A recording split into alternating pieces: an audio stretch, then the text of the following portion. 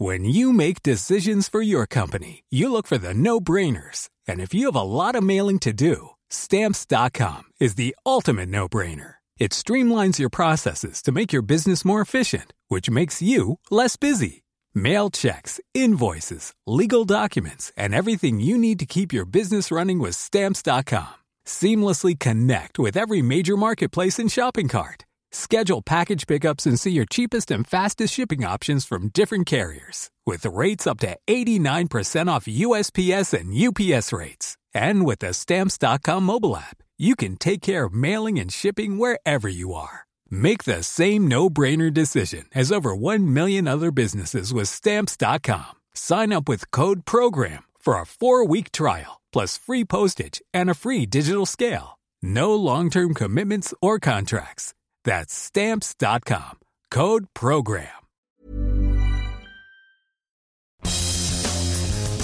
Good morning and welcome to the Independent Republic of Mike Graham right here on Talk TV. Well, we've reached the end of yet another week in the turbulent world of British politics. Liz Truss, according to the Daily Mail, has got 17 days to save her job. I'm not sure if that's enough. Also, is she going to save the country? Is she going to save the economy? Kwasi Kwarteng, after saying he wasn't going anywhere, has been to Washington and is now coming back. So he's actually been somewhere. We're not quite sure what he was doing with the IMF. Presumably he was telling them what a brilliant chancellor he'd made of himself and how everything's going so swimmingly. Who can say? We've got Plank of the Week coming out later on tonight, 7 p.m. You might not be surprised to know that both Liz Truss and Kwasi Kwarteng feature fairly heavily on that show because, I mean, what are they doing? I mean, I'm sorry. Does anybody know how to run this place? Jimmy Breslin, I often quote, who was an American author and journalist and columnist, wrote a book once about the Mets, the baseball team, who were famously useless at one particular period of their history. And the book was entitled, Does Anybody Here Know How to Play This Game? And that's kind of how I feel this morning, because it seems to me as though the Conservative Party is committing a mass act of Harry-Kiri, if you know what I mean. It seems as though the plotters have been plotting ever since Rishi Sunak looked like he wasn't going to win. Rishi Sunak looks like he's been plotting ever since he didn't know that he wasn't going to win. Penny Mordaunt seemed to be involved in the plotting somewhere along the line. And now there's some kind of talk of a caretaker Prime Minister. Has anybody heard of democracy, by the way? Richard Tice is here. We've got so much to talk about. You might have to stay for the whole show, Richard. I just don't know where to begin, really. But we will be talking about some other things as well. We'll be talking about the brilliant idea that one prisoner's had, where they put some prisoners up to sit on a board which chooses who the prison warden should be.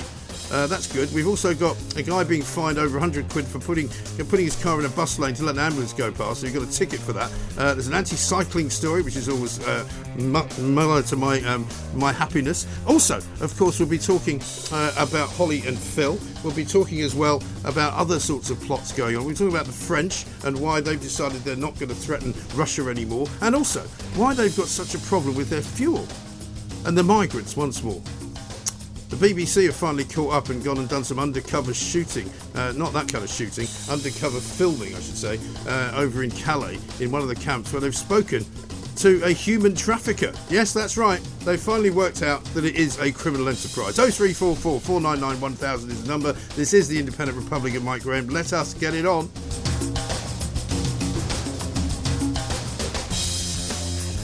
Well, very happy Friday to one and all. Hopefully you're still in business. Hopefully you're still able to pay your mortgage. Hopefully you're still able to feed yourself and your family. You may not be able to put the heating on, but in this part of the world it's not that cold. It's actually quite balmy. But Richard Tice is here. Richard, very nice to see you. Very good morning, Mike. And as you say, just another quiet week in the world of British politics. But I'm going to start actually the show, Mike, with some really good news about something that might surprise you, because I don't know how I looked this morning, but I spent just over 3 hours in A&E last night, in the middle of the night. You look as well coiffed as you always do. Oh, well, bless you. Yes, I was there because my son, who has a nut allergy, he made the mistake of not properly checking what he was eating in his curry, had a massive anaphylactic shock. Goodness me. Was seriously ill, both ends, not too much description, but anyway, in the loo, and phoned 999, could barely breathe, lying on the floor. Amazing. Right. The ambulance was there within 12 to 14 minutes. Okay. The call handler stayed on the line with him throughout, saying they're 3 streets away. So he called his own ambulance, did he? Called his own ambulance. Right. He was on his own. The call handler was brilliant, stayed on the line, reassured him. They came in, 3 people, rushed him to hospital. straight out the ambulance, straight into a cubicle, no waiting, and the whole thing was seamless. I went to the hospital. It's a London, Central London This was hospital? at Chelsea and Westminster, and I just want to have a massive shout out to all the staff there overnight who looked after him. They were absolutely faultless. Yeah. It was a really heartening experience, actually, because we hear lots of dreadful experiences up and down the country, which are dreadful. But it's also good, I think, to where people have good experiences to actually appreciate that and welcome that. I don't think there's any question that the thing the NHS is really good at is emergency care. Is if you've been in a car crash, or if you've had a heart attack, or if something like that happens as it did to your son, emergency services are actually pretty good. Yeah. It seems to me to be the kind of the things that are not emergencies. Yes. Like, for example, my mother's fallen over, and it's not an emergency as far as they're concerned. That's obviously the case. Because it was obviously prioritised, and these anaphylactic shocks can be life-threatening. Yes. Once you get breathless, and so it was just a that's very good to know. Positive experience. Well, because it's something to build on, isn't it? And so maybe for those of us who have these conversations on a daily basis, practically, let's look at what they do well, and carry that into every other aspect of what they do. I think that's whatever right. That is. Exactly, and it seemed organised, and the staff were incredibly friendly, and it was. It was calm. It was sort of exactly as you would hope comforting. And want an A&E major department to be, basically. Yeah. And so I was. So he's okay now. He's okay now, and thank you. And but just a really positive experience. Yeah, it's good, and it's good that we can tell those stories. I think it is actually. I think it's important. It's important. Yeah. And I mean, it must be just off to the side of that. If you do have one of those allergies, it must be a nightmare to know what you can and cannot eat. He hasn't had one for 6 years, actually. And of course, inevitably what happens is you get slightly complacent. He's had it all his life. And so just these things happen. But it's then being able to deal with it. And when you get complacent, you forget your EpiPen and so on. All of that sort it's of just, thing. that's the nature of life. So that was a positive experience. But goodness me, in the world of politics, there's not much positive going on, is there? Well, I mean, looking around the papers this morning, the Mail saying the PM's got 17 days to save her job. The Times, Tories plot Sunak and Mordaunt leadership. I mean, do they have any idea what this looks like, apart from anything else? I mean, if you're in a party which is supposedly democratically elected, and you're basically sitting there deciding who it should be that runs the country because you don't like the person who was elected, albeit by a small number of people, I mean, where are we here? It's hard to know. What I do know is, according to Flight Radar 24, Kwasi Kwarteng is due to land in about 30 minutes. Right. And stand by your beds. Stand by your beds as he comes down the steps because, as you say, he's been away, he's come back, he says he's not going anywhere, but in reality, it looks pretty clear from everything that's being reported from those very close to number 10 that they are preparing for the mother of all U-turns. And on corporation tax. At which point, because she stood and won the campaign on being a pro-growth tax-cutting Conservative. And if actually she reverses that and goes ahead with the raising of corporation tax, let's remember, she's not planning to cut corporation tax, she's planning not to raise it, which Sunak had basically so committed it's not to. Taking money out. So it's not exactly. So if she now turns from being a tax cutter to a tax raiser, then frankly her whole raison d'etre is finished. Well, it's every single over. one of the statements that she made at all of those hustings against Rishi Sunak, where she was talking about growth and getting there by cutting taxes, is out the window, isn't it? Surely. She quite rightly attacked the anti-growth coalition. Yeah. But if she does this, if she makes this U-turn, she's then joining the anti-growth coalition. Right. And I think that there's every chance that the pair of them will be ousted between now and Christmas. That seems to be the mood music. Many in the Tory party think that it's game over. And of course, if they do that and they have a caretaker appointment, then quite rightly, I think the country will demand an election. Yeah, because it's unsustainable. Rishi Sunak was not the choice of the Conservative Party, those people who voted, because quite a few people didn't vote to begin with, because I think it was as many as 20% of them didn't vote, because they didn't like either Truss or Sunak. But what they really didn't want was Sunak, because they saw him as a traitor who had stabbed Boris Johnson in the back, and somebody who really was not the type of Conservative they wanted running the country. Well, he showed his colours. He's what I call a con-socialist. He's a tax and spend chancellor like Gordon Brown. Yeah. And look, you can make that case if you want to, But actually, Liz Truss, to her credit, quite rightly identified that we've got a crisis of low growth in this country, and the establishment seem willing to accept that. Yes. But the truth is, you can grow the cake in the same way that you're very keen on growing concrete. And Thank you. It's really important, because if you actually, it's a bit like a wedding cake. You can put more layers on it, you can grow it, you can build it, and that way, a rising tide lifts all boats. Right. Everybody gets wealthier. That's what should happen, but it should start by growing it from the bottom up. Yes. That's the way you grow an economy much faster. So I think this is, I think it's really existential in terms of the next 72 hours or so, and I suspect that many in the Tory party in Westminster don't realise that essentially the whole project is probably over. If they get rid of Truss, then I think actually the whole project could well be over. Yeah. And who knows where we go. A slightly longer term question, I suppose, maybe difficult to answer at this moment, but, when the Tories were last this bad, that was when Tony Blair got in 97. They sort of lost the plot. They tried the, back to basics. They tried the kind of high moral ground. They'd gone nowhere. They were sleazy. They were old. They were sort of tired. People were fed up. Tony Blair was this new thrusting kind of youngish Prime Minister. But they were out of power for a long time. I mean, this could be the same situation, I fear. That's right. Well, maybe you shouldn't fear it, because they've been in power for 12 years, and the country is in the worst state that any of us can remember. Yeah. But obviously, there are many Conservatives listening and watching who, quite rightly, having probably voted for Liz Truss, wanted to be given the chance, to show herself, to prove that actually her views and principles are the right ones.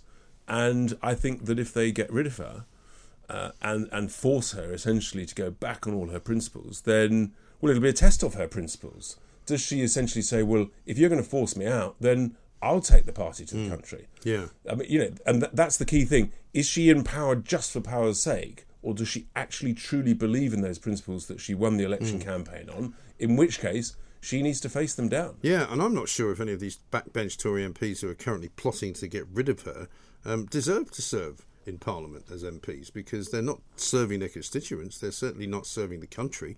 All they're doing is serving their own self-interest. I think that's right. I think they are.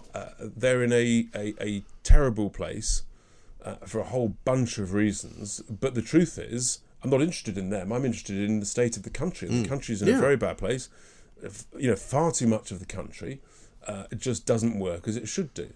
And there are obviously wonderful exceptions, as I touched on at the top of the hour, but the reality is much of the country isn't working properly at the moment after 12 years of Tory rule, and I think people are looking around and say, well, there must be an alternative, and surely this great country of ours can do so much better. And, but is it really the alternative that we are being given, which is Keir Starmer, Angela Rayner, Diane Abbott, let's not forget she's still there, David Lammy? Are these the people you want to see running the country? Well, but equally, you just have to look back at it and say, well, we've had the Tories running for 12 years and we're in a terrible state. Taxes are at their highest level, growth is at its lowest level, and these people, they've scared the markets, they've been incompetent, and the people will say, well, I'm going to look around, I'm going to see what else is out there. And it's and frankly, they've become a laughing stock. Yeah. But it's not that. funny because decent, ordinary, hard-working people are seeing the cost of their mortgages monthly going through the roof.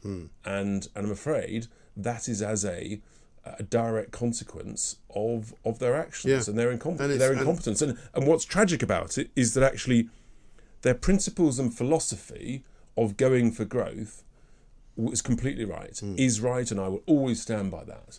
But because of the way they communicated it and wanted to execute it was completely wrong. They made a complete dog's breakfast of it. We're going to stop for a moment. Richard Tice is here. We've got plenty more to do. We've got a great picture to show you as well coming up next. We're going to talk about the migrants. We're going to talk about an awful lot more. This is Talk TV. Online, on DAB+, Talk Radio and Talk TV. Welcome back to the Independent Republic of Mike Graham right here on Talk TV. Well, we've been through the card. I mean, I don't know what you think of this, but obviously we want to hear from you. So do give us a call, 0344 499 1000. There are still people out there in the Tory party who think it was a mistake to get rid of Boris Johnson. But we found a picture today which proves that not only is there still some sense of regret around the appointment of Boris Johnson, but they're trying to remove all trace of him apparently now. I think we can have a look at the picture now, can we? There it is. Richard, what are they doing here? So this is actually a picture of Boris's head made from recycled rubbish, which is down at the Eden Project in Cornwall. And looks more like his father Stanley, doesn't it? I mean, it's a pretty unattractive picture, it has to be said, and a pretty unattractive, whatever it is, sort of statue, head, piece of art, whatever. And there's a huge crane which is lifting it out of its position. And heaven knows what they're going to do with it, whether they're going to recycle it. Well, maybe Boris is going to be recycled. Yeah. Maybe this is the clue. Well, I mean, people did say, didn't they, when he was removed, rather sort of unceremonially, they didn't look particularly unhappy about it, because maybe he knew that this was all coming and that he will, in fact, he'll make his own U-turn and come back as leader. I saw a piece today, and I said this actually weeks ago, but I was poo-pooed, that he was actually offered the job of the editorship of the Evening Standard, and he's turned it down. I also heard that rumour. I hadn't heard that he'd turned it down. But, of course, he would have loved that. Yeah. He would have absolutely loved that. He would have loved it because he could have got back at all his enemies, which is what George Osborne did. Completely, yes. It would be sort of almost history repeating itself in a slightly different guise. Indeed. Let's talk about the migrant crisis, because once again, I mean, it did come up yesterday in Parliament. At least they're talking about it more, and the media seems to be talking about it more. The BBC have finally discovered that actually maybe it is a bit of a criminal enterprise. They've sent a secret camera crew over to Calais, and this morning have released some, I think it was yesterday actually, released some footage of them interviewing, sort of undercover interviewing, he didn't know he was talking to a journalist, a people trafficker, talking about how many thousands of pounds he was making. Yes, and you hear the whole sort of sales pitch, and it really is worth a listen. The sales pitch from the people trafficker saying how safe it is, you'll have a life jacket, it's guaranteed, we've taken over dozens and dozens of children, which obviously is actually not the case. But yeah, you hear the whole sort of sales shtick, and it's a tragic reminder of what we're seeing on this side of the channel, which is hundreds and hundreds are coming over any relatively calm weather day. And I mean, I think it's around 4,000 in the last week to 10 days. Yeah. Oh, there's been staggering numbers, and I suppose with every week that passes, the numbers will simply keep increasing, because it's a guaranteed way of making money for these guys. They know when they get here that they will have a guaranteed place to stay, and they won't be given any harassment of any kind. We heard from somebody the other day who rang in to say that he and a group of his friends were going to go down to one of the beaches and form a sort of welcoming committee, which is clearly something which people feel strongly enough to do, but could go very horribly wrong and could end up with a sort of violent encounter. I think that the frustration and anger throughout the country is growing at the politicians' inability to deal with this. I mean, yes, the Home Secretary talks about it, but nothing more. The Labour Party won't even talk about it. And, what I sense is when I'm campaigning, I was up in Hartlepool the other day where, as you know, I've announced I'm standing in the next general election, whenever that is. And, people know that it's unfair. It's not right. And that, in a sense, it's costing billions of pounds of our money. Yeah. At a time when we don't have any. Which is unacceptable at any time, but at a time when we basically haven't got that, and when whatever we have got, we need to be using to try and ease the cost of living crisis. People realise it's doubly or trebly unfair. And it's really, understandably, winding millions of people up. Big time. And it's also creating havoc in all sorts of parts of our lifestyles and our economies, not least because of the number of hotels which are now block booked, the number of doctors' surgeries. I saw a story yesterday where apparently some people are refusing to ask for ID now in doctors' surgeries, particularly of people who might be thought to be illegal immigrants, because they don't want to be identified as that in case it affects something and they might get thrown out of the country. So, there's all sorts of... So one of the reasons that the NHS is under so much pressure is because all of these people have come in. There's no question, as you say, the filling of hotels. You've got big companies like Serco trying to rent thousands of properties for 5 years. And that's contributing to the shortage of rental properties, so rents go up. So the knock-on effects of this is permeating through society more and more. They're running out of space in the processing centres. There's allegations from the Border Force unions that some of these illegal immigrants are being abusive and potentially violent to some of the staff. So, I think the temperature is... And we haven't even mentioned the Albanian side of things. Which the the compassionate lovies of the likes of Care for Cali and the laws, they're really embarrassed because they know it's true. They find it really difficult to admit it. But, I produce the evidence in writing. They have the data. They know exactly who's coming here from where within a couple of days. And the government's admitted that it's now well over 50% are coming from Albania. And that is really putting the other side on the back foot. But, you've got this court case at the moment in the High Court, lawyers once again trying to stop the Rwanda scheme. And Suella Braverman, in a sense, she talks a good game, just like Priti Patel. But there's no confidence anywhere that anything will change. That is the trouble. One final story to mention just happened before you came on air. Royal Mail to cut up to 10,000 jobs by August after announcing losses of £219 million. I mean, this is going to happen more and more, isn't it, as we go through the rest of the kind of the winter season and the spring.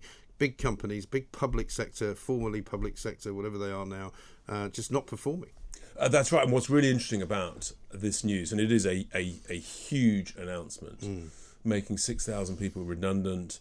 Most of them, as I understand from the early statement, it is a compulsory redundancy. Yeah. It's not through sort of you can't voluntary. make that many voluntary, can you? But the company is blaming the strikes and the unwillingness of the unions to embrace the modernisation, and that becomes then a key battleground. Yeah. Whether it's the Royal Mail, whether it's the train companies, if the unions are on the back foot on the modernisation, then I think actually it becomes a huge battleground where you've got the companies themselves saying, well, look, you've got outdated, archaic, dinosaur-like working practices, which we know they have. Yeah. And I'm saying to the unions, I've said to the likes of Mick Lynch, look, if you want to get a much higher pay deal, and in a sense a percentage of the rewards, that's a reasonable debate and negotiation to have, but you've got to improve your productivity, you've got to modernise,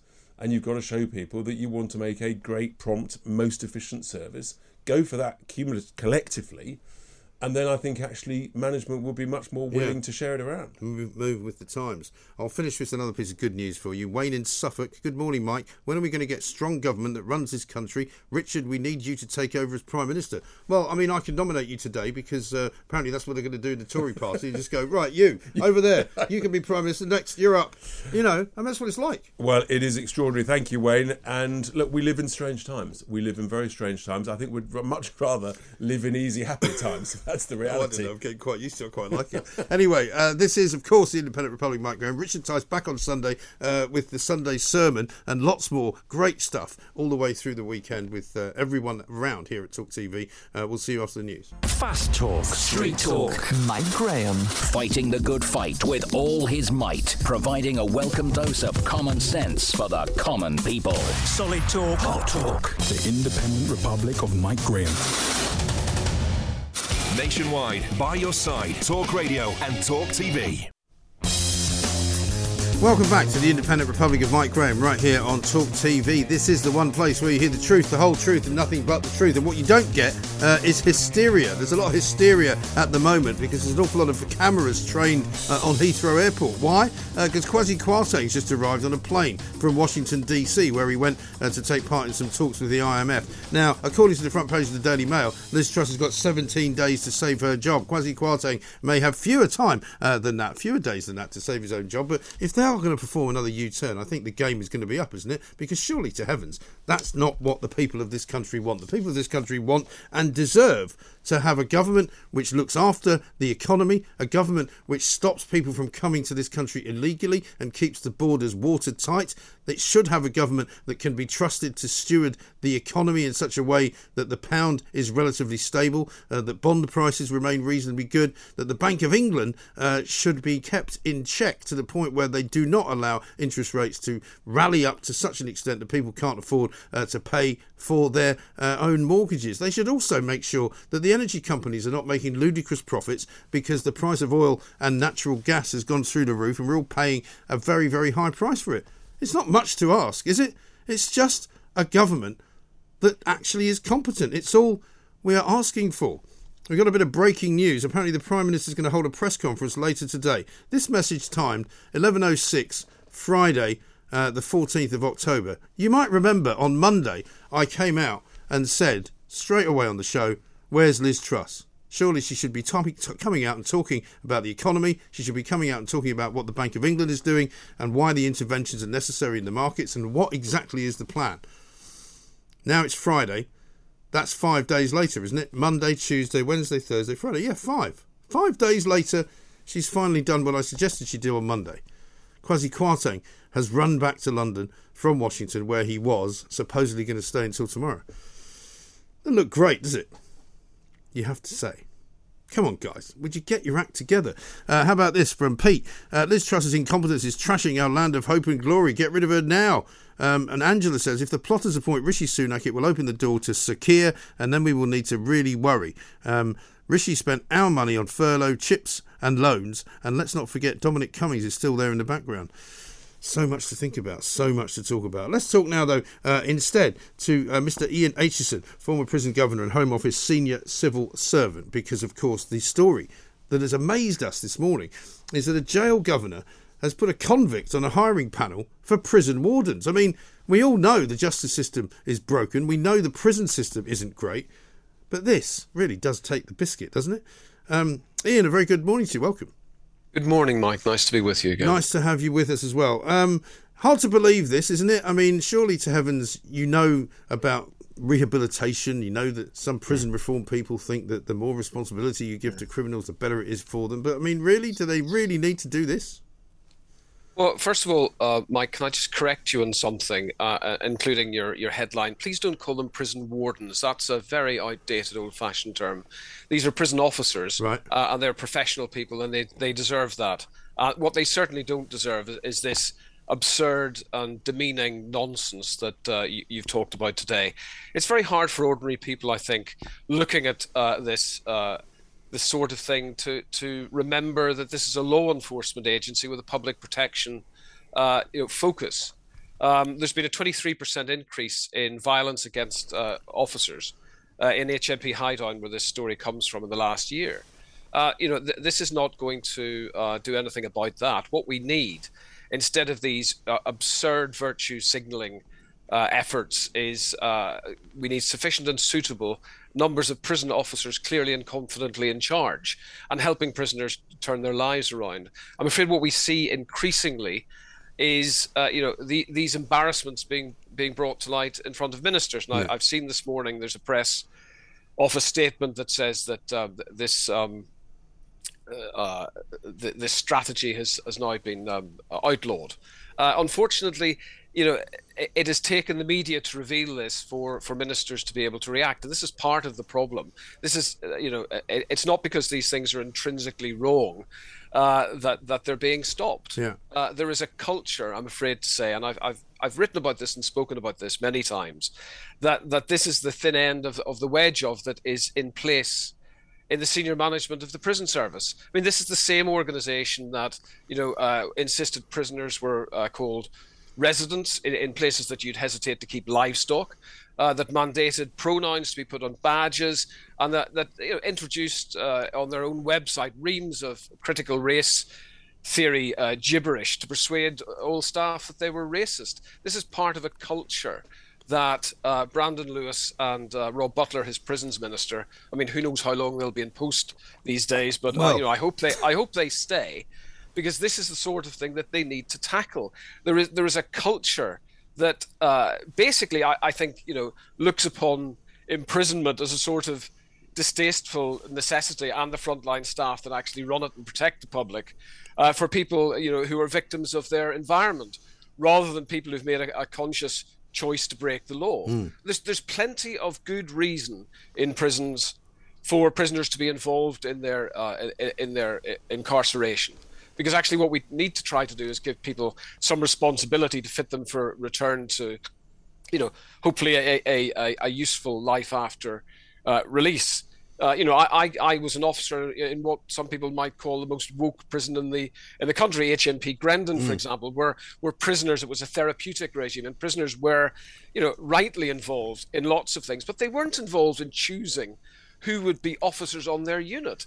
That's an absolutely crazy and indefensible position to take. So we need to, I think, amongst all the other things that need to happen in in the prison service, which is in crisis at the minute. 1,000 officers resigned from the service over the last year. The statistics are available. The majority of those had spent less than 1 year in service. That's an expensive waste on the public purse. But what is it saying about the type of people that are coming in, seeing the environment that they're working in, and saying, I'd rather stack shelves in Aldi? And that is happening. Yes. They are priced out of the market, but it's not just the salaries, which have increased quite significantly recently. It's also something to do with this culture, which is basically demeaning prison staff, frontline prison staff, who should be in charge. And they shouldn't be in charge because I'm kind of drunk on punitiveness or whatever. They should be in charge because prisoners need them to be in charge. Because when you have a lack of clarity, as you do now across all sorts of our prisons in the prison estate, there are exceptions, but you often have a lack of clarity about who is in charge in the prison. And that's not good for prison staff. It's certainly not good for prisoners, and it's absolutely catastrophic for the victims of those people if they go into prison and nothing happens to them and anarchy reigns and they go out worse than they came in. And the thing that people don't always take into account as well, Ian, is that the numbers of people in jail are there because of the numbers of crimes that they have committed. Mostly you don't go to jail for a first-time offence. Most of them have committed, I think I'm right in saying, minimum of maybe 20 or possibly 30 offences before they finally get jail time. Well, you're right. There's a significant amount of people who are repeat offenders who've been given every opportunity by the courts to mend their ways, and for whom custody is the only remaining alternative. A lot of people included in that are people who torture working class communities with crime and antisocial behaviour, and those are the places, I have to say, as a kind of plastic criminologist myself, those are the places where academic criminologists very seldom dare to visit. And I think there is clearly a need to get control in prisons. We don't have time now to talk about who should be in prison. I think actually there are a lot of people who are in prison who don't need to be in prison, particularly those people who are drug addicted, who've committed acquisitive crimes that don't involve violence, that are still jamming up the system. You can't really run rehabilitation when you've got 4 or 5 scared prison officers, very young in service, looking after 130 people in a captive environment where they can't control the drugs economy, which is rampant. And you see the state being humiliated frequently. If you go online, you and I are a couple of clicks away from masked prisoners inside cells filming themselves singing misogynistic rap songs full of violence, and then posting it live from prison. So we've got a very serious problem, and this sort of nonsense is not the way to start solving it. Well, we saw that thing with the bloke who's doing time for the murder of Stephen Lawrence, didn't we? With his Xbox behind him and his mobile phone, which he apparently smuggled in a rather intimate part of his own body. Let's move to a slightly different story that you've just tweeted out from yesterday's Times article about Prevent. Prevent scheme criticised as vague and poorly targeted. Tell us more about that. Well, my organisation, the Counter-Extremism Project that I work for, produced a submission for William Shawcross's review of the Prevent strategy, which your listeners and viewers will hopefully know is part of our counter-terrorism strategy. And that's the bit of the strategy that is intended to stop people becoming terrorists by identifying worrying behaviour. We have thought for some time, and I hope from the leaks, the Shawcross review agrees with us, that far too many people, young people in particular, are being drawn into the Prevent orbit, who are otherwise just sad, disaffected, many of whom certainly need a psychological intervention. They don't need a counter-terrorism intervention.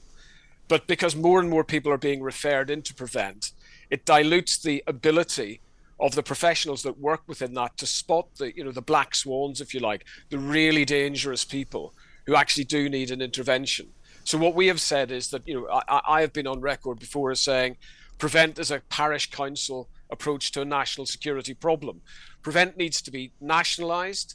It needs to be taken away from local authorities. It needs to be professionalised, and the focus needs to be narrower and deeper, because what we want to focus on here is not sad and disaffected kids who need a mental health referral or who needed one 5 or 6 years ago and couldn't get one. We need to focus on the harm, because if we do that, we have more chance of being able to stop things like the murder of Sir David Amy's, whose anniversary is, of course, coming up. And we would hopefully be able to stop people who use Prevent, unfortunately, and then go on to commit terrorist offences after they've pulled the wool over people's eyes, because I'm afraid some of the people that work in Prevent don't have the expertise to be able to see what's in front of them, have the wool pulled over their eyes. So that's basically, where we would be in sympathy with the article that says, there's far too many people being shoved into a big funnel for the professionals that are working at the front end to be able to make judgments on that are good and effective. No, quite.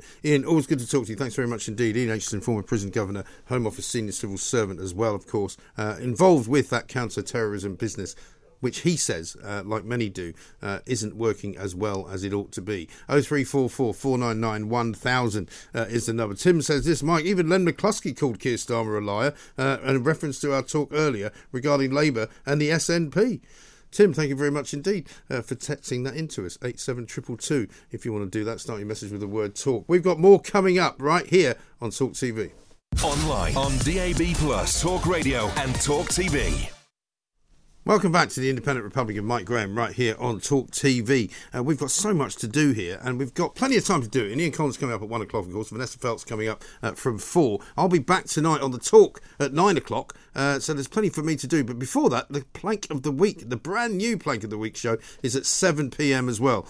So if you're not sick of me yet, you might be by the time tonight is over. Let's have a look at this. We've got some news for you. Plank of the Week is going up in the world. Guess what? We're going to be on TV. We're going to be out there on Friday night. We'll still be on YouTube, but it'll be bigger, it'll be bolder, it'll be better. So more planks. He's an arch-narcissist, controlling, fascist sociopath. More guests. You've just spewed forth an enormous amount of bile. More fun. Don't talk to your neighbours. Just don't talk to them. And it was like, it's Plank of the Week. I'm very proud of this, actually. Plank of the Week started off as a very small, budgeted video that we shot about 2 or 3 years ago after an original idea between myself and Chuck Thomas, who's the director. And here we are about to launch ourselves on primetime television, 7 p.m. tonight. Don't miss it. Still on YouTube if you want to see it there. How about this, Mike? I'm not saying that this is why Gary Lineker makes comments in the media that are contrary to the BBC's policy for employees, but it is worth noting that he's being pursued by HMRC for over £4 million in unpaid taxes, and that's because he's been treated by the BBC as a contractor, whereas HMRC argue that he is an employee. If I were him, I'd be doing everything I could to try and prove the BBC don't control what I say and do, says Mitch in North London. Well, interesting point. Let's talk about the government, though. Ex Chequer is here, Investigations Campaigns Manager at Taxpayers Alliance. We found out yesterday that there was a lot of money, as much as £5 billion lost to fraud and error in various COVID support schemes. The thing that worried me, to be honest, Elliot, and a very good morning to you, was how much money was actually handed out to people and to companies during that period. Well, it was absolutely extraordinary, and £5 billion is actually probably about the middle range of what the National Audit Office. Hey, I'm Ryan Reynolds. Recently, I asked Mint Mobile's legal team if big wireless companies are allowed to raise prices due to inflation. They said yes. And then when I asked if raising prices technically violates those onerous 2-year contracts, they said, "What the f*** are you talking about, you insane Hollywood ass?" So to recap, we're cutting the price of Mint Unlimited from $30 a month to just $15 a month. Give it a try at mintmobile.com/switch. $45 up front for 3 months plus taxes and fees. Promo rate for new customers for limited time. Unlimited more than 40 gigabytes per month. Slows full terms at mintmobile.com. I think could have been lost to fraud and error. Their upper range is actually £6.3 billion. And of course, that's forgetting all the other waste that we saw during the pandemic. Of course, these schemes had to be put in place incredibly quickly, but nevertheless, the lack of controls and the lack of checks were really, really shocking, and will really frustrate taxpayers going through a very difficult time. Yeah, absolutely right. Because it seems to have been incredibly easy to get money from the government, even if it was pretty obvious that your business had not been going for very long. I mean, there were some companies I was reading who had set up their company at Companies House with all details of that company's history, literally the day before they applied for loans and applied for grants, and it would appear that the company had only just been created for that purpose. Well, absolutely, and that's why at the time we broadly supported the speed which these schemes were being implemented, but said that the Fraud Act needed to be amended to bring in really harsh penalties for anybody that used these schemes fraudulently. And if we'd had that amendment, then we could see the government and the police going after these people with the full force of the law. But I think it speaks to a broader problem that sometimes speed is necessary, but often as a result of speed, you see huge amounts of waste. And if you now look at the energy price cap that they're bringing in, this is another area where you're thinking, if they just took that little bit more time and thought about the best way to implement these necessary schemes, you could save taxpayers a lot of money. Yes, I mean, one of the things that we get as an explanation often from the civil service and from the government is that it's easier to give everybody the money than it is to kind of delineate certain groups and to keep it away from certain other groups because that's too expensive to do. But that doesn't seem to me to hold water, really. I mean, surely if you're giving away money to people who don't need it or who shouldn't be getting it, you're getting it wrong. Well, yeah, absolutely. And there is sometimes something to be said for simplicity, especially during a pandemic. But, when taxpayers see that billions and billions of pounds have been lost to fraud and error, and that the government is not really going after these people with enough energy and enough vigour, and at the same time they're looking at potential U-turns to taxation policy that will mean they're going to have to be paying more at the end of the month. I think it's really, really frustrating for some people. I think it is. Now, we've got more drama today from the government and particularly from the Treasury. Kwasi Kwarteng flying back to Heathrow, we think prematurely early from the IMF conference in Washington, D.C. We've got the Prime Minister announcing a press conference this afternoon. We're told that there might be more reversals, more U-turns on the Chancellor's mini-budget. What are you hearing? Well, only that, as you said, the Chancellor looks to have returned and that there is expected to be a press conference this afternoon. I mean, we're really, really hoping that the Prime Minister sticks to her guns. We're broadly supportive of the mini-budget. We did point out very, very firmly in our statement that she needed to focus on spending cuts and find ways to ensure that the books were being balanced and that it wasn't the taxpayers of future generations that were going to be paying for the borrowing. But listen, the greatest part of the mini-budget, the most expensive part, was the energy package. That's going to cost tens of billions, maybe hundreds of billions of pounds. And it's there where you do wonder, could they not have looked at a way to potentially maybe cap the amount of capped energy that someone could gain access to? Was it maybe better to do cash transfers? So, we should remember that the most expensive part of this mini-budget weren't the tax cuts for working people, for households, for businesses. It was a massive energy package that is going to be helping some of the best off in our society. Well, that's why so many people who were, like you guys, in favour of some of the measures in the budget, mini-budget, whatever you want to call it, were so kind of taken aback by the reaction in a way, really, because the money that was the city was effectively objecting to that wasn't supposedly costed is tiny when you think about the money that the government have given away over the past 3 years. Oh, absolutely. No, I think that's spot on. I mean, so the corporation tax... the decision to not increase corporation tax has been estimated to cost about £18 billion, which is a fraction of what the energy price cap will do. And I think it's a reminder that when governments intervene in the markets and intervene in the process of supply and demand, it causes huge costs to the taxpayer. And this is what we're seeing with the energy price cap. Absolutely right. And I mean, just fiscally, in terms of what it is that they may be U-turning on, and I appreciate that, it's not known yet what they are going to do. But I mean, if Liz Truss, fiscally decides that these measures are all wrong and that actually Rishi Sunak was right in the first place, I mean, where does that leave her politically?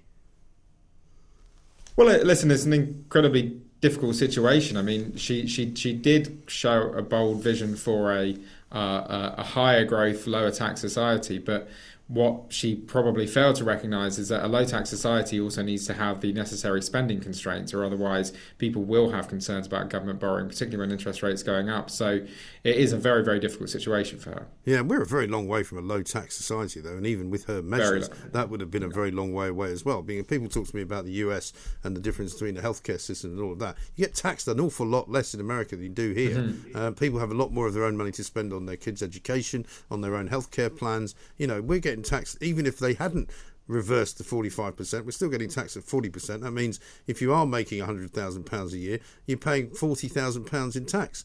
That's a lot of money.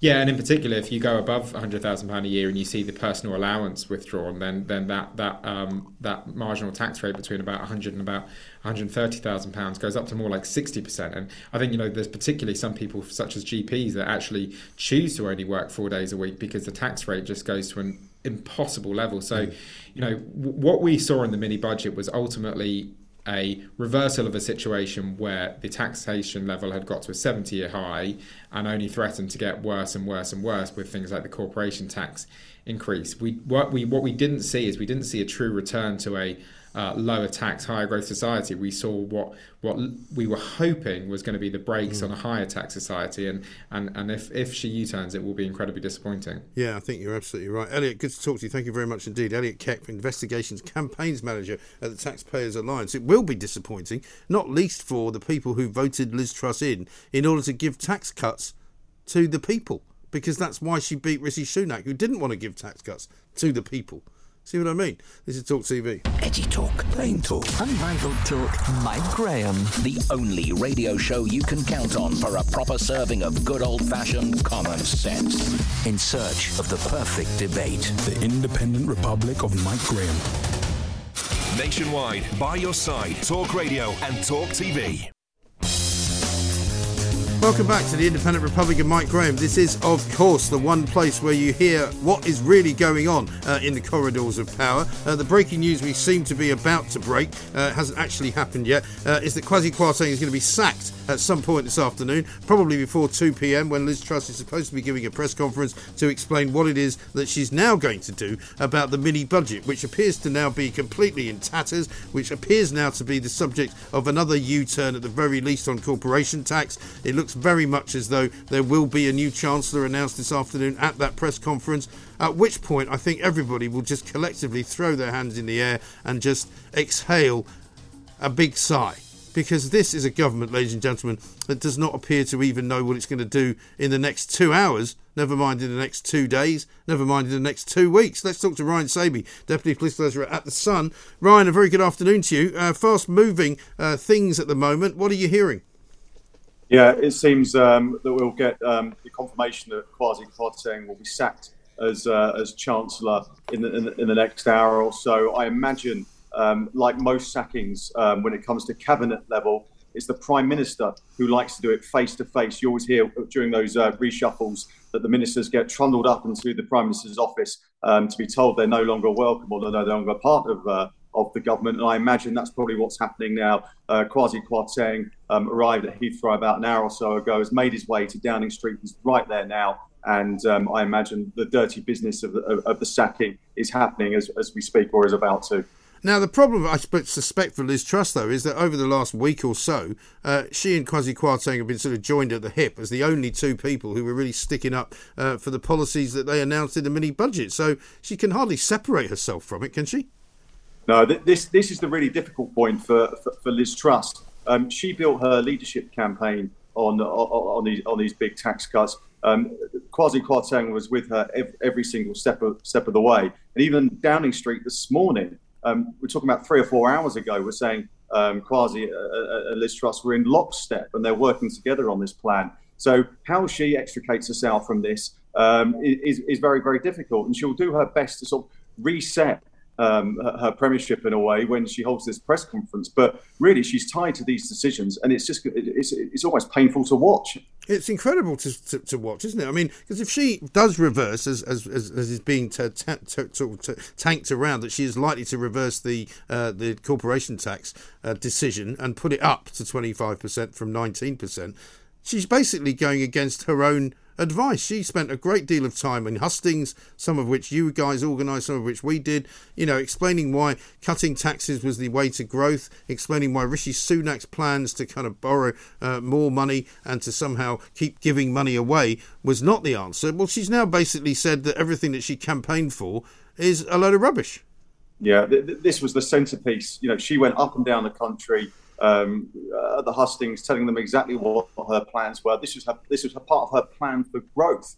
The markets have been in absolute turmoil over the past few weeks, and she's got to try and find a way out of this. But the trouble with all these decisions is that her authority is absolutely shot. If she can't get the centrepiece of her leadership campaign and what she's talked up in the past few weeks, where does she stand? And where does this leave all those Tory MPs who are circling at the moment? And where does that leave them in terms of who they want to see?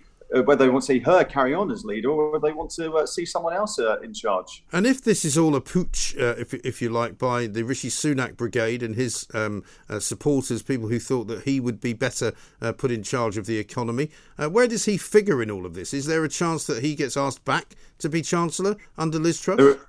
I find it very, very difficult to see Rishi Sunak coming back in any way. He was asked this during over the summer. She had the opportunity to put him into cabinet, and obviously that wasn't forthcoming. But there has been talk of Tory MPs trying to come up with a dream ticket, and the two names that keep coming up, Penny Mordaunt and Rishi Sunak. You'd have Rishi as Prime Minister and Penny Mordaunt as the Chancellor. But again, is that really going to unite the party? You then have all the Liz Truss fans and supporters in the party who would be absolutely aghast at this. So actually holding that coalition together is going to get increasingly difficult as the days and weeks go on, as the hours go on. I mean, well, this is it. So I didn't have my tongue in my cheek when I said they don't even seem to know what they're going to do over the next 2 hours, never mind over the next 2 days. But I mean, I don't see how unity is achieved by putting a man in charge who was not elected in a fair election. He lost that election inside the Conservative Party. Enough people have said that that's not enough people to elect a Prime Minister of this country. Surely to put somebody in who didn't even win the election of just a few thousand people, if you like, that's not going to unite the party, and it's certainly not going to unite the country. No, exactly. And I think if you look back at what would the Tory members do? I mean, they'd be ripping up their cards and leaving at pace.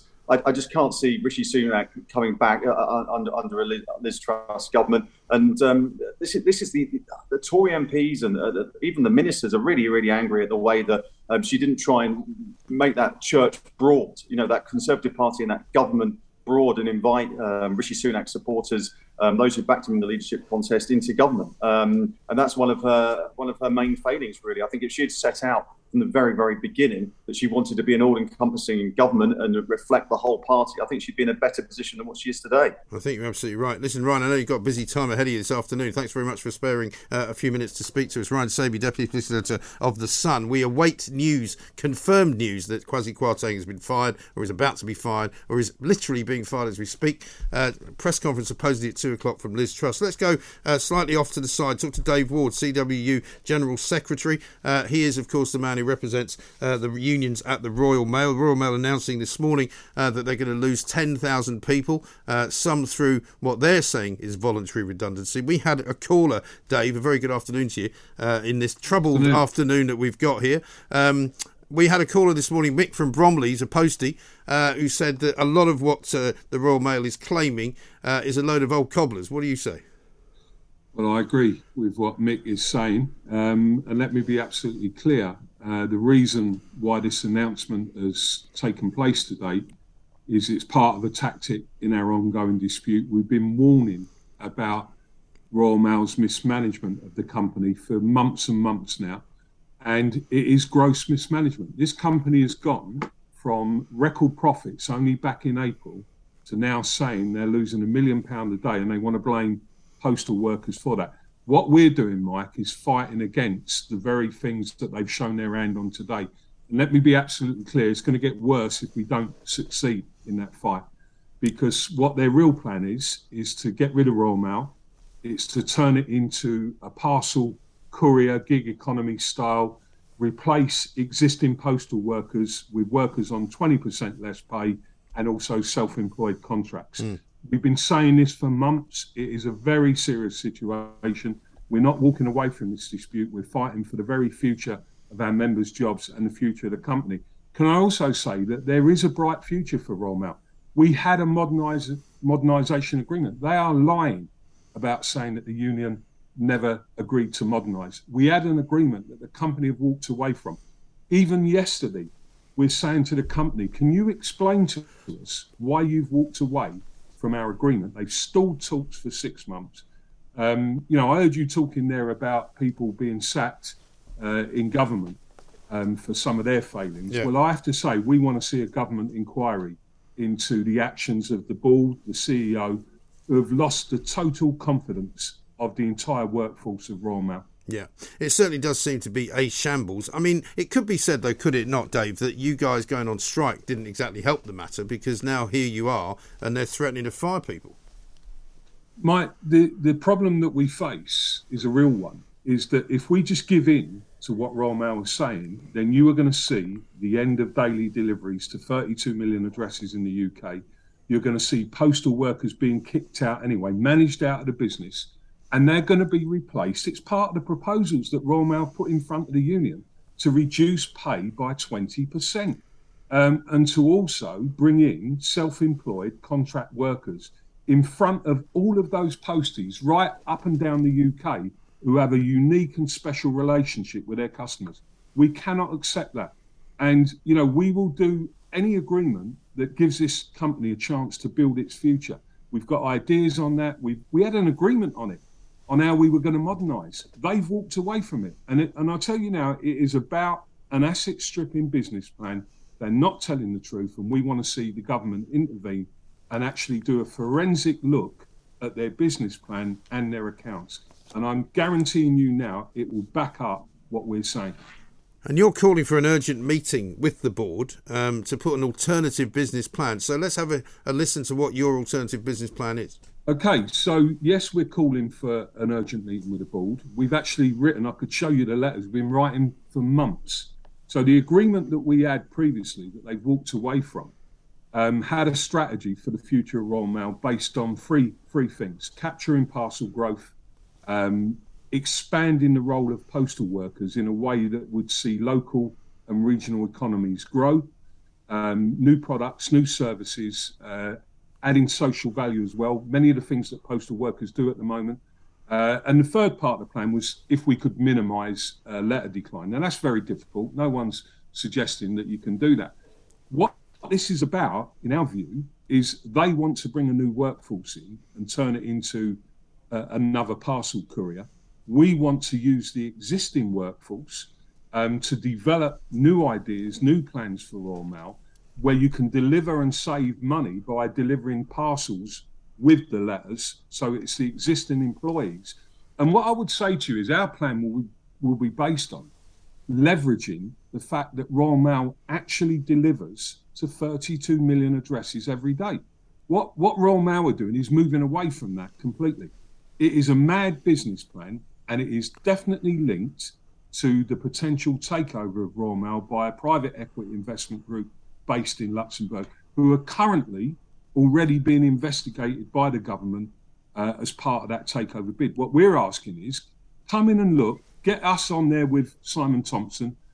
I'll come on your show with him anytime you want, and we'll debate the truth about what's really going on. OK. Dave, thanks very much for talking to us. Dave Ward there, CWU General Secretary, says that this is all a bit of fake news being put out by Royal Mail, who say they want to sack minimum 6,000 people, make those roles redundant. Mick, down in South London, in Bromley, he was a postie. He said to us that basically this is all about not filling jobs which actually are currently vacant. So that's not really making loads of people redundant. But is it all about selling it off to a private equity company the way lots of things are doing? Is the Royal Mail in need of some form of modernisation? I don't really get any post anymore. You might use the parcel service quite a lot. I have a lot of time and respect for posties and people who work for the post office. It's not a pleasant job when you're walking around out in the outside in the wind and the rain and the snow and the sleet and all the rest of it. And I've got a lot of time for the posties. So if the Royal Mail are messing this up, we need to know. We need to be told. We're going to talk to some more of you, though, because we're right in the midst of another political earthquake. Peter Cardwell, Talk Radio's political editor, is coming up next. We'll take some calls as well. Loads of you to talk to. And those morons, by the way, from Just Stop Oil have now just thrown some tomato soup over a Van Gogh painting at the National Gallery. I mean, really, how much more of this are we supposed to put up with? This is Talk TV. Online, on DAB+, Talk Radio and Talk TV. Welcome back to the Independent Republic of Mike Graham right here at Talk TV. Two statements coming at you from Downing Street. Downing Street will not be commenting on the speculation around Kwasi Kwarteng's job or the future of his job as Chancellor, but he will not be attending the press conference with Liz Truss. Right then, I think we could probably assume he might be on his way out. Let's talk to Richard in London. Hi, Richard. Hello, Mike. Yeah, I mean, I think this is chaos, really, and it's hopeless, isn't it? I think if you bring it back, what caused this?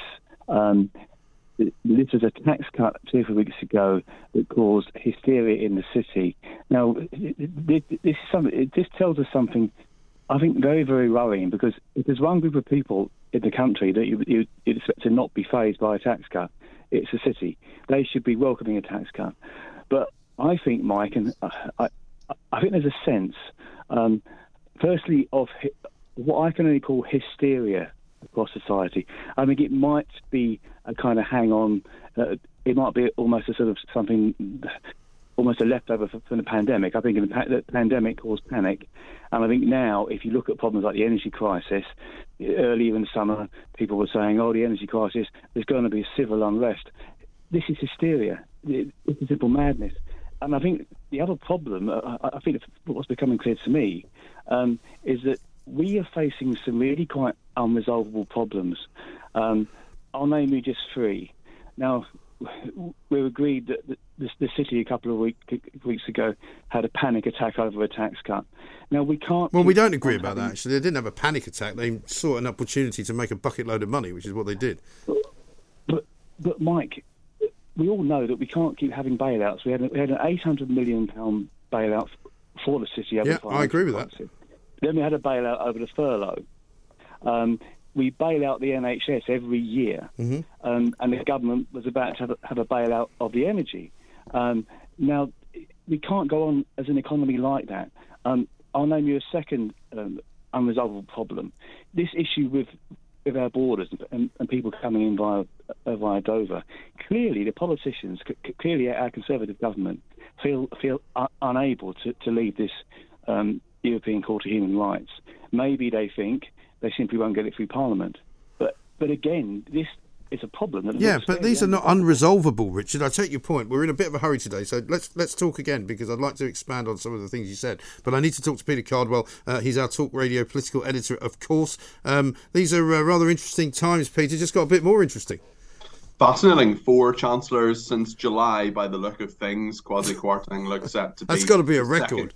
Well, yeah, it must be. And Kwasi Kwarteng looks set to be the second shortest serving chancellor ever, if he is indeed sacked, which looks as if it is going to be the case. The question is, who's next? Of course, apparently not Sajid Javid. Jeremy Hunt is out of the country. It's anybody's guess. Maybe Nadeem Zahawi, who was chancellor for 2 months. Possibly Steve Barclay. Possibly Simon Clarke, who's the Levelling Up secretary. But this is massive, and it's really interesting because Liz Truss very clearly said this is her economic vision. This is what she talked about. She and Kwasi Kwarteng being in lockstep in terms of their economic vision. Jacob Rees-Mogg just a couple of days ago said that the turbulence, as Kwasi Kwarteng put it, in the markets was nothing to do with the mini budget. That clearly isn't the case. And the fact is that Kwasi Kwarteng flying home to be sacked, and the fact that this press conference is going to take place in Downing Street at 2:00. It's really crazy political times. In fact, it's so crazy, I'm coming in on my day off. So as soon as I get off there, well done. On the tube, well, you should know better than to take a day off during this particularly febrile period of political intrigue. Because the point about all the point about all of this, right, is that, as you say, they were in lockstep. At one point, they were really the only 2 people defending the mini budget, and her entire campaign to win the leadership contest against Rishi Sunak was based upon her belief that tax cuts contribute and create economic growth. So if she's now saying that that's not true, or she's not going to do it because too many people disagree, what's the point of her? Well, that's the question, and that's the question anybody's going to ask at the press conference. What did the Chancellor get wrong? What did he do that he should not have done? And the thing is that Kwasi Kwarteng did exactly what he was supposed to do. He did exactly what he was told to do, and exactly what he wanted to do, because he and Liz Truss have exactly the same economic vision. They have for years. They co-authored chapters in a book together called Britannia Unchained about 10 years ago, where they set out this very strong vision. She is someone who says this is going to work, that there's going to be growth in 5 years. Basically, every economist, or almost every economist, disagrees with her. So does the International Monetary Fund. He's flying home because of this crisis. And the fact is that the markets have rejected it. And somewhat ironically, for Liz Truss and Kwasi Kwarteng, who put so much stall by the markets, who said that free market economics is the way forward. You've got to let the market work. We can't have protectionism. We can't have ways in which we manipulate the market to help people or to do things that we shouldn't, that wouldn't otherwise happen if the market was as free. And now the markets have rejected their vision for this. So I think this is really serious, and it is the last roll of the dice of Liz Truss, who knows she is in tremendous trouble, that she's throwing one of her best political friends, and they are quite close personally as well, she's throwing him under a bus to save her own skin. It's an extraordinary affair. It's an extraordinary situation. Absolutely ridiculous. I think as we speak, there is breaking news that he is, in fact, likely to be sacked. In fact, not only to be sacked, but in fact is and has now been sacked. Just been confirmed by the BBC, Peter. So he's out. Incredible. No great surprise there. We knew it was coming, of course, but the fact that this has happened, I mean, this is very, very serious. For any Prime Minister to sack their Chancellor, this is about as serious as things get. The Chancellor is the second most important person in the country. It'll be really interesting to see what the markets do today as well. The Bank of England is continuing its bailout of the debt markets. We'll see what happens across the afternoon, whether they react positively to this. And the question is, who's next? And also, is that person going to continue Liz Truss's ideas for the economy, or is it going to be something totally different, which undermines her position as well? Well, this is the thing. I mean, one of the reasons Boris Johnson had to walk away from his job was because he couldn't appoint enough people to his cabinet because they didn't really think that he was going to be there very long. She may have the same problem. She may not be able to find somebody to be Chancellor. I think that's probably something she's worried about. I think Chancellor is something that she has probably enough allies to fill that post. But if there are these 30 or so elders within the Conservative Party who are getting together, working out what on earth the Conservative Party is going to do next, then that is very, very dangerous for Liz Truss. Will this be enough to calm them down? She's been Prime Minister for 38 days. Jesus, of course, was in the wilderness for 40 days. The Conservatives are hoping they won't be in the wilderness for a heck of a lot longer, especially after the 2024 election. Listen, I think Liz Truss is certainly needed some kind of miracle. I'm not quite sure if the laying on of the hands is going to do the trick this afternoon. But thank you very much indeed. Peter Cardwell, Talk Radio's political editor. On his day off, coming back in. I would do that if I were you, because they're not going to have a day off for a while. I think don't book any long holidays. Don't book away any time at the weekend. Just stay in the office because it's a moving feast. Sean in Durham, stay where you are. We'll come to you after the news. On DAB+, on the app, Talk Radio and Talk TV. Welcome back to the Independent Republic of Mike Graham right here on Talk TV. Breaking news, Kwasi Kwarteng is out as Chancellor and we don't know who's coming in. Liz Truss might not be able to find anyone who actually wants to do the job. That's how much of a poison chalice it is. But for Chancellors, I think in the last 2 months, is that what Peter Cardwell said? We're going to talk to Christopher Snowdon from the IEA coming up very shortly. But just before we do that, let's not forget there are still some eco-zealots knocking around. Some morons from Just Stop Oil have visited the National Gallery and done this. Have a look. Wildfires and severe drought. We cannot afford new oil and gas. It is going to take everything we know and love. Please, folks. Out the room, please. We will want everything we want. A pair of numpties have just thrown tomato soup over Sunflowers, the painting by Van Gogh, which is worth millions and millions of pounds. They've probably ruined it forever. George says, this might, for future reference, can any motorist finding themselves in a traffic jam due to the Just Stop Oil morons just walk up to these privileged children, their grandparents glued to the road in front of them, and pour a tin of Heinz tomato soup over them? I think you can. I think it's open season, isn't it? Let's talk to Sean in Durham. Hey, Sean. Hello, Sean. Oh, it couldn't get any worse, could it? I keep saying that, Sean, but it keeps getting worse. I'll tell you what it is, mate. She's got to resign this afternoon and call a budget, a general election, because we cannot cope with this any longer, Well, it's quite amusing, though, isn't it, for you? I tell you what, it's brilliant, mate. I'm saying, I couldn't write a book about it, but it's fantastic. Yeah. Well, just wait till you see what Labour... Just wait till you see... The decent thing she can do this afternoon is say, look, I've had enough. We've got things wrong. I'm resigning. I can't take any more. I know. That's what most people would do. We're talking about politicians here, Sean, but thanks for your thoughts. Sean very happy about this. He doesn't like the Tories much. I'm not sure the Labour Party would do any better, though. Let's talk to Christopher Snowdon, Head of Lifestyle Economics of the IEA. Christopher, a very good afternoon to you. Good afternoon. It's hard to imagine a government less in control of events, really, than this, isn't it?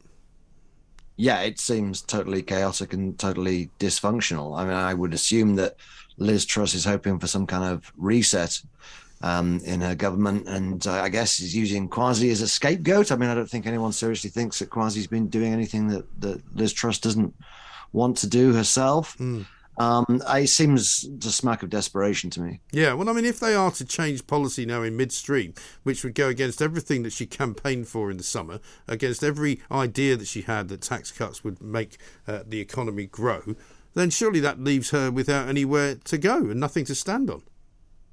Pretty much, yes. I mean, I don't think actually a lot of these tax cuts were absolutely integral to the plan for growth. What I was hoping for when the mini budget came along was that it would be followed by a succession of policies looking at areas of regulation that can be changed in order to inspire growth. That's how you really get the productivity going. We keep hearing about these Brexit benefits and we don't hear any real announcements about policy changes. So, cutting a penny off income tax, that will help growth to some extent, albeit funded by more debt. But what we really wanted to see was deregulation. That's how you're going to get growth. Instead, we got these tax cuts, and now we've got effectively a tax rise. And it looks like the government is going to put up corporation tax to 25%, which is significantly above the European or the Eurozone average. At the moment, it's just below the European average. Now, if you're trying to get growth, if you're trying to get investment, that is the last thing you should be doing. You'd be better off cancelling the cut on income tax, I think, than cutting than increasing the rate of corporation tax. Yeah. So we're ending up again with what Liz Truss was railing about only last week. Well, exactly right. I mean, it is high tax, low growth economy. Yeah, it is as bad as it looks. But the trouble is, Christopher, every time I say it can't get any worse, it kind of does. So is she going to have to face an election? Because surely to heavens, people, and I've said before, she may find it difficult finding someone who wants to be Chancellor under her prime ministership, because it might not be for very long. Well, you could say that, but Boris Johnson managed it, didn't he? On the very last day in office, he had I think Nadim Zahawi became Chancellor. Yes, very briefly. But I mean, one of the reasons he had to leave was that he couldn't form a cabinet. Well, yeah, this is true. I don't think we're at that stage yet with the Truss administration, but things are clearly in a downward spiral. It's going to be very difficult to have this reset that she wants. It's not my job to talk about the politics of it, but the polling clearly is absolutely abysmal for the Tory party at the moment. The markets obviously haven't liked a lot of what she's done. I don't think it's completely impossible to turn that side of it around in terms of the financial markets. I think the opinion polling is going to be a bigger problem for you. The first impression turned out to be terrible, and it's going to be very difficult to row back from that, unfortunately. It really is. Absolutely incredible times. I mean, if you were to be a betting man, I don't know whether you are, I mean, do you give her 17 days that the Mail said she had to save her job, or is it going to be all over before the end of that? I really don't know. I mean, I think that the betting markets are still suggesting that it's more likely she'll cling on till next year than resign before the end of this year. But those prices are changing very quickly at the moment. So, look, I don't really know. But, I mean, she hasn't really got enough of the party behind her, I don't think. And so the markets and the public look at the government. And I think if the Tories were united behind this pro-growth agenda, then they could fix some of the problems from the mini-budget and proceed with that. But it seems that a lot of the Tory MPs really don't like even the idea of trying it. They just want to stay in this cycle of sort of secular stagnation that we've seen with the economy. So, I still think that Liz Truss's basic idea of generating economic growth in order to pay for public services is absolutely the way forward. But it seems almost impossible for her to get anything through government. And to be fair, she hasn't actually proposed that much other than these tax cuts. No, exactly right. It's a shocking state of affairs. Christopher, good to talk to you. Thank you very much indeed. Christopher Stone, Head of Lifestyle Economics at the IEA. I don't think anybody would take any bets right now on how long Liz Truss has got for this world in terms of being the Prime Minister. Jackie in Shrewsbury says this. Hi, Mike. What on earth is the Conservative Party doing? They are handing the next election to Labour, and that makes me feel so angry. Liz Truss, apparently this lady is for turning. Either she and the Chancellor believed in what they were doing, or they didn't. Why a U-turn now? Makes the party look a disgrace, and the Prime Minister so weak. The MPs will only be happy when Sunak gets in, and I won't be voting for them again. I certainly can't vote Labour, and so I don't know where that leaves me. All politicians on both sides are a disgrace, and the people of this country deserve better. Well, this is what I said this morning when I was talking to Jeremy Kyle. These MPs are an absolute and utter disgrace. They have betrayed the people who voted for them, regardless of which party they are in. We are looking now at a ridiculously unusual situation where we have no Chancellor right now. Kwasi Kwarteng has been sacked. Whether or not Liz Truss can find somebody else who wants to do the job is all up in the air.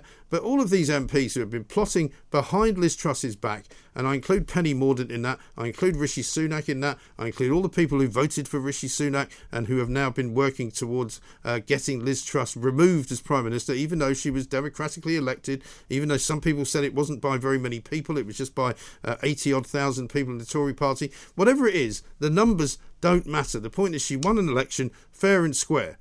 If you seek to remove that person and appoint somebody as Prime Minister, I don't think the great British public will wear that. And I don't think I will wear it. And if it does mean that there has to be an election, then maybe that's where we have to go. Maybe the Tory party do need a period of time in isolation. I, for one, do not want to see a Labour government in this country. I really don't.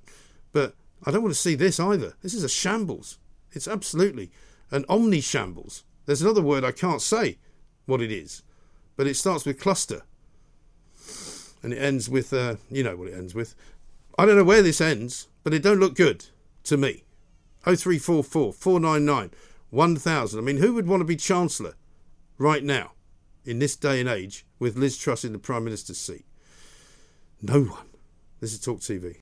Talk Radio. Across the UK, online, on DAB, and on your smart speaker. The Independent Republic of Mike Graham on Talk Radio. If you enjoyed that, be sure to catch the whole show 10 till 1, Monday to Friday on Talk Radio via DAB, online, or via the Talk Radio app. And if you have an opinion on the stories we cover, we'd love to hear from you. Call us on 0344 499 1000 or tweet at Talk Radio during the show to have your say. Mid-morning with Mike Graham. Talk Radio.